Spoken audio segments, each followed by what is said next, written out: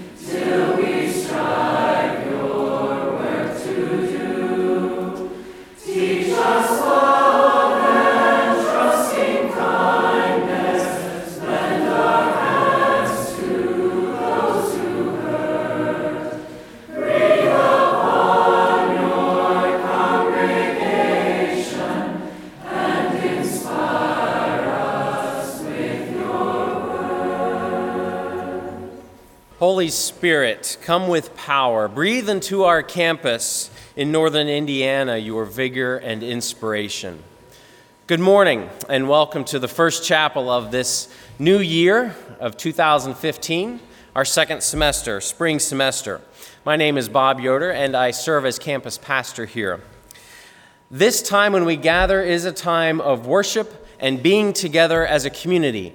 And so out of respect for people who are leading up front and for us as a community, I invite you now to put away your iPads, your smartphones, and other screen or technological devices.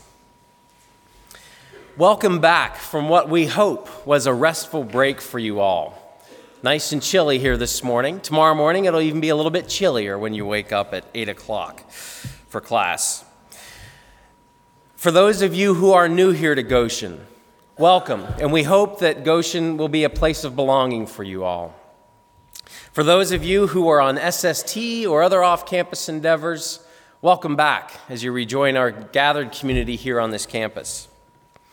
Our Campus Ministries theme this year is Encuentro, Encounter. In the opening chapel of the fall semester, I shared of an encounter story between the Apostle Paul and Lydia from Acts chapter 16. These two individuals had many differences.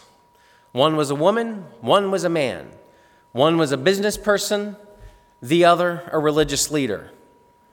One was a Jew, the other was a Gentile.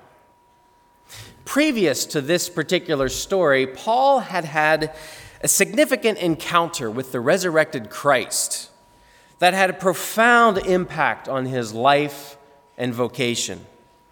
And he now focused much of his energies on helping to foster and establish Jesus-following gospel communities, communities of good news throughout the Mediterranean region.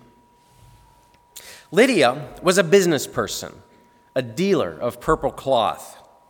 She was a person of hospitality and prevailed upon Paul and his traveling companions to stay with her in her home, both when they arrived in the city and after they escaped from prison. After this chapter in Acts, we don't know if Paul and Lydia ever met up again. But we do know that a Jesus-following gospel community rose up in the city of Philippi. And it seems that perhaps that initial encounter between Paul and Lydia had positive rippling effects that reverberated. The Paul-Lydia encounter story is one of many such biblical accounts. But the same spirit that moved in that story continues to breathe in God's people today. In today's chapel, you will hear from several students who had their own significant encounters this past fall. As they share, you might recall some of your own encounters of this past 4 months where you have been changed or challenged or impacted in some way.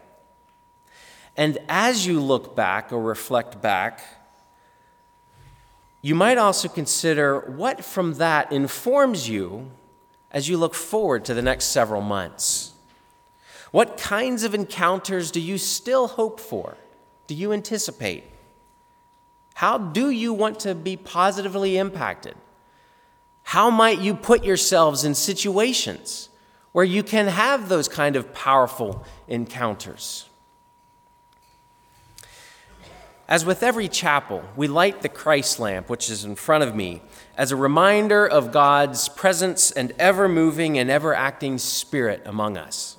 Let us pray together. Gracious God, we thank you for traveling mercies as we've gathered back on campus. We've come from many different places around the globe. We lift up those who are traveling to Peru this morning on their SST endeavor. Give them traveling mercies. As we gather on campus in a very cold time of year, we think of those for who do not have walls of comfort and warmth.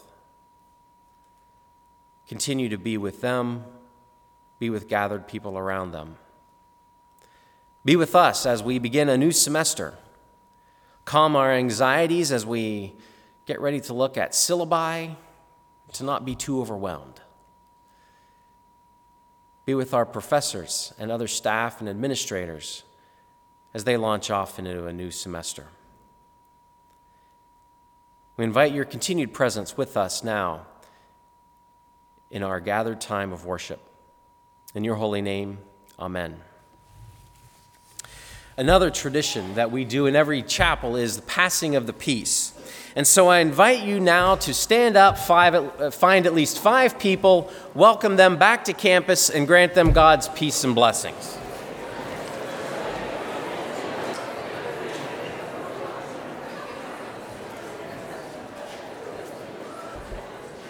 As we get back in our seats, turn to hymn number 385, 385, What Gift Can We Bring? And we're all on unison on this one, so everyone sing the top line. Julian will give us an intro on the piano, and we'll go ahead and start.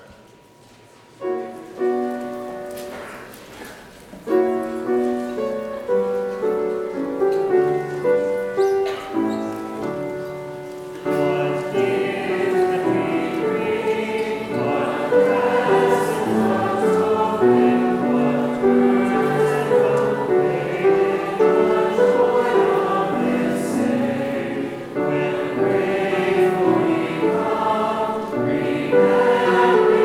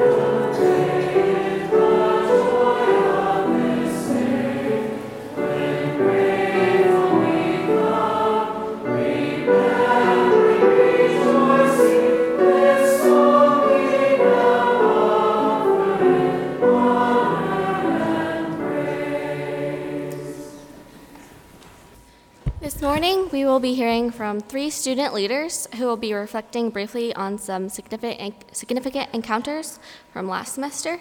We'll hear from Alma Flores, and she'll speak about the 43 missing students in Mexico. Frederick will speak about the Carry That Weight campaign, and Bobby Switzer will talk about the Hymn Club Marathon. Let's give our attention to Alma. Hi, everyone. The convocation on the 43 students missing from Ayotzinapa was God's work. We never thought it was going to be so much work. Even though we had really busy schedules, we were able to meet 3 to 4 days per week and even on weekends. Although this was an issue from my country, the rest of the group took the issue as theirs with the same passion. There was a time when people will ask Sam Peña and I, "What do you guys want to get from this? What's the purpose?" And we often didn't know what to answer. But as the 6 of us met one night at Dr. Good's house, our history teacher, we both realized that our purpose was to unify all of us to fight against the injustice and corruption in Mexico, but also of this country and the rest of the world. When difficult times came, working on this convocation and other events gave me hope and made me realize how us, the young generation, can change the world. This was just the start of many things to come here at Goshen College. Thank you.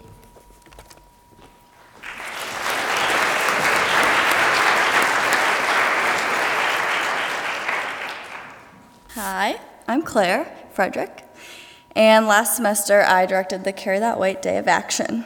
This was a national movement with the purpose of showing support for survivors of sexual violence. Studies show that 1 in 4 women are sexually assaulted during their college career, and Goshen faces the same reality. Emma Solkowitz was raped in her dorm room at Columbia University. She inspired the Carry That Weight Day of Action. The college chose not to take action against her perpetrator. In fact, the administration found that her rapist was not responsible. Since then, she has been protesting the lack of action by continually carrying a mattress around her campus. I read about this movement on Facebook, and with the help of many friends, we brought it to Goshen. Overnight, word spread, and more than 100 students carried either a mattress or pillow throughout the day. I was moved by the response of the student body. That day, we visually demonstrated our support for survivors of sexual violence. But the progress can't stop there. Many of us, including the administration, have chosen to continue the conversation and take action toward positive change.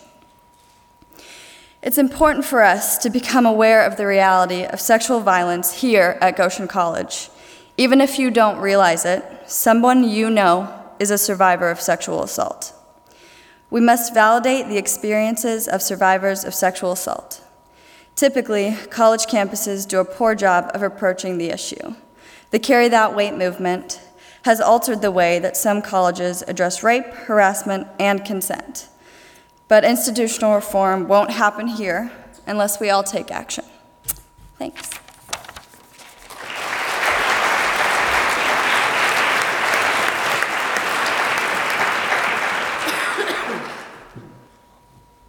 On the evening of Friday, November 14th, students, faculty, and community members gathered in newcomer room 19, and at 7 o'clock, they sat in a circle with this peace lamp at our center, and we started singing from the blue hymnal in front of you, hymn number 1, What is This Place? After that first hymn's final words, this is the place where we can receive what we need to increase God's justice and God's peace, we moved on to hymn number 2. Hymn by hymn, verse by verse, we kept singing. People came and people went as the time and singing moved on. 30 hours later, at 1 a.m. Sunday morning, we sang the final hymn. From the first to the last hymn, that weekend of singing was filled with holy moments. Students getting out of bed at 3 a.m. to sing Christmas songs, Easter hymns arriving just at the crack of dawn, people commenting on the live feed saying that they were singing along from afar, and seeing people sing many hymns from heart without even looking at the hymnal, and seeing how this event brought people together, Some folk were well over 90 and others were just reaching their 9th month. And students joined with professors, and we had politically and theologically conservative and liberal people in the same room singing together constructively. For some, it may not feel that this was piecework, but with each hymn, with each verse that we sang, we knit that group slightly stronger together, and that itself is piecework. Our event was called Sing for Peace, a Hymn Marathon, and we sang 658 hymns in 30 hours. Together we raised over $10,000 for Christian peacemaker teams, and over 4,000 people in over 40 different countries viewed the live stream, and well over 350 people of Goshen students, faculty, and community members sang along with us. The planning of this hymn sing of all hymn sings was the collaborative effort of about 10 students. It started as a slightly serious conversation around a rot table, and it began as, well, let's just sing for 24 hours. Well, doing it just because we could and thought it would be fun. Then it developed into well, we could just sing through the entire hymnal, so let's just do that. Finally, it coalesced as a fundraiser, and we figured what better organization than to raise money for Christian peacemaker teams, who is involved in active, nonviolent, on-the-ground peace work in places like Israel, Palestine, Colombia, and with Native peoples in Canada. Sing for Peace was significant because it modeled a method of social change. It is an example of a community using its gifts, something it enjoys, in a way that creatively builds relationship, community, and peace. We here at Goshen have many talents, one of which is singing. Sing for Peace was a creative venture in using that singing and using our voices to creatively act and work for peace. When I look at Goshen's student body, when I look at you all, I am so amazed because I see so much potential. We carry many and varied gifts, and I know that if we are serious, we can find ways of using these gifts to creatively build community, to empower others, and to work for peace in the coming semester and years beyond. Thank you very much.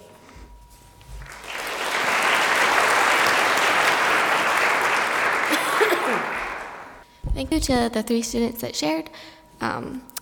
Now, after Elisa starts us in some hymns, we invite you to come and share your own response.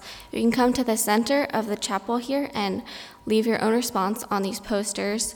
And we invite you to think about not only the 3 events shared here, but also the Ferguson and other public protests and the gender conversations from last semester.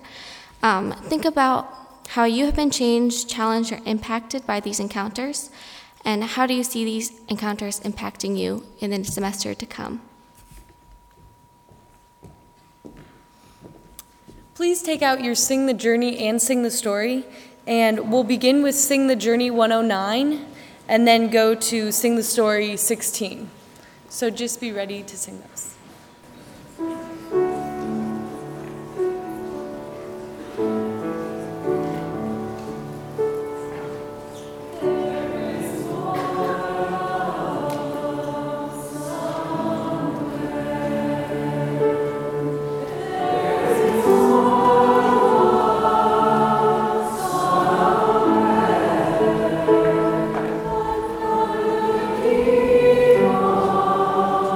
To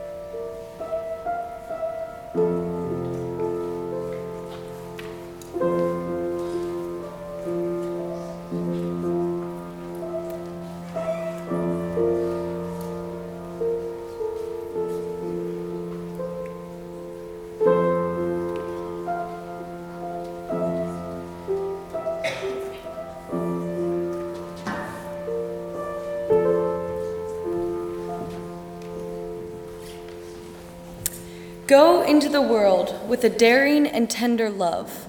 The world is waiting. Go in peace, and all that you do, do it for love. And we'll end with a hymn. So please take out your Sing the Journey, number 78. So don't go yet. Hold on.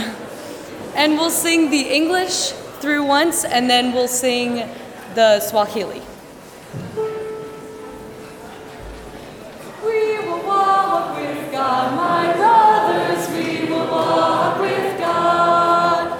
We will walk with God, my sisters. We will walk with God. We will go rejoicing till the kingdom has come. We will go rejoicing till the kingdom has come. Seize a hambanaye, wo wo wo. Seize a hambanaye. Seize a hambanaye, wo wo wo. Seize a hambanaye. Nonga wenja bula. Seize a hambanaye. Nonga wenja bula. Seize a hambanaye. Now go in peace.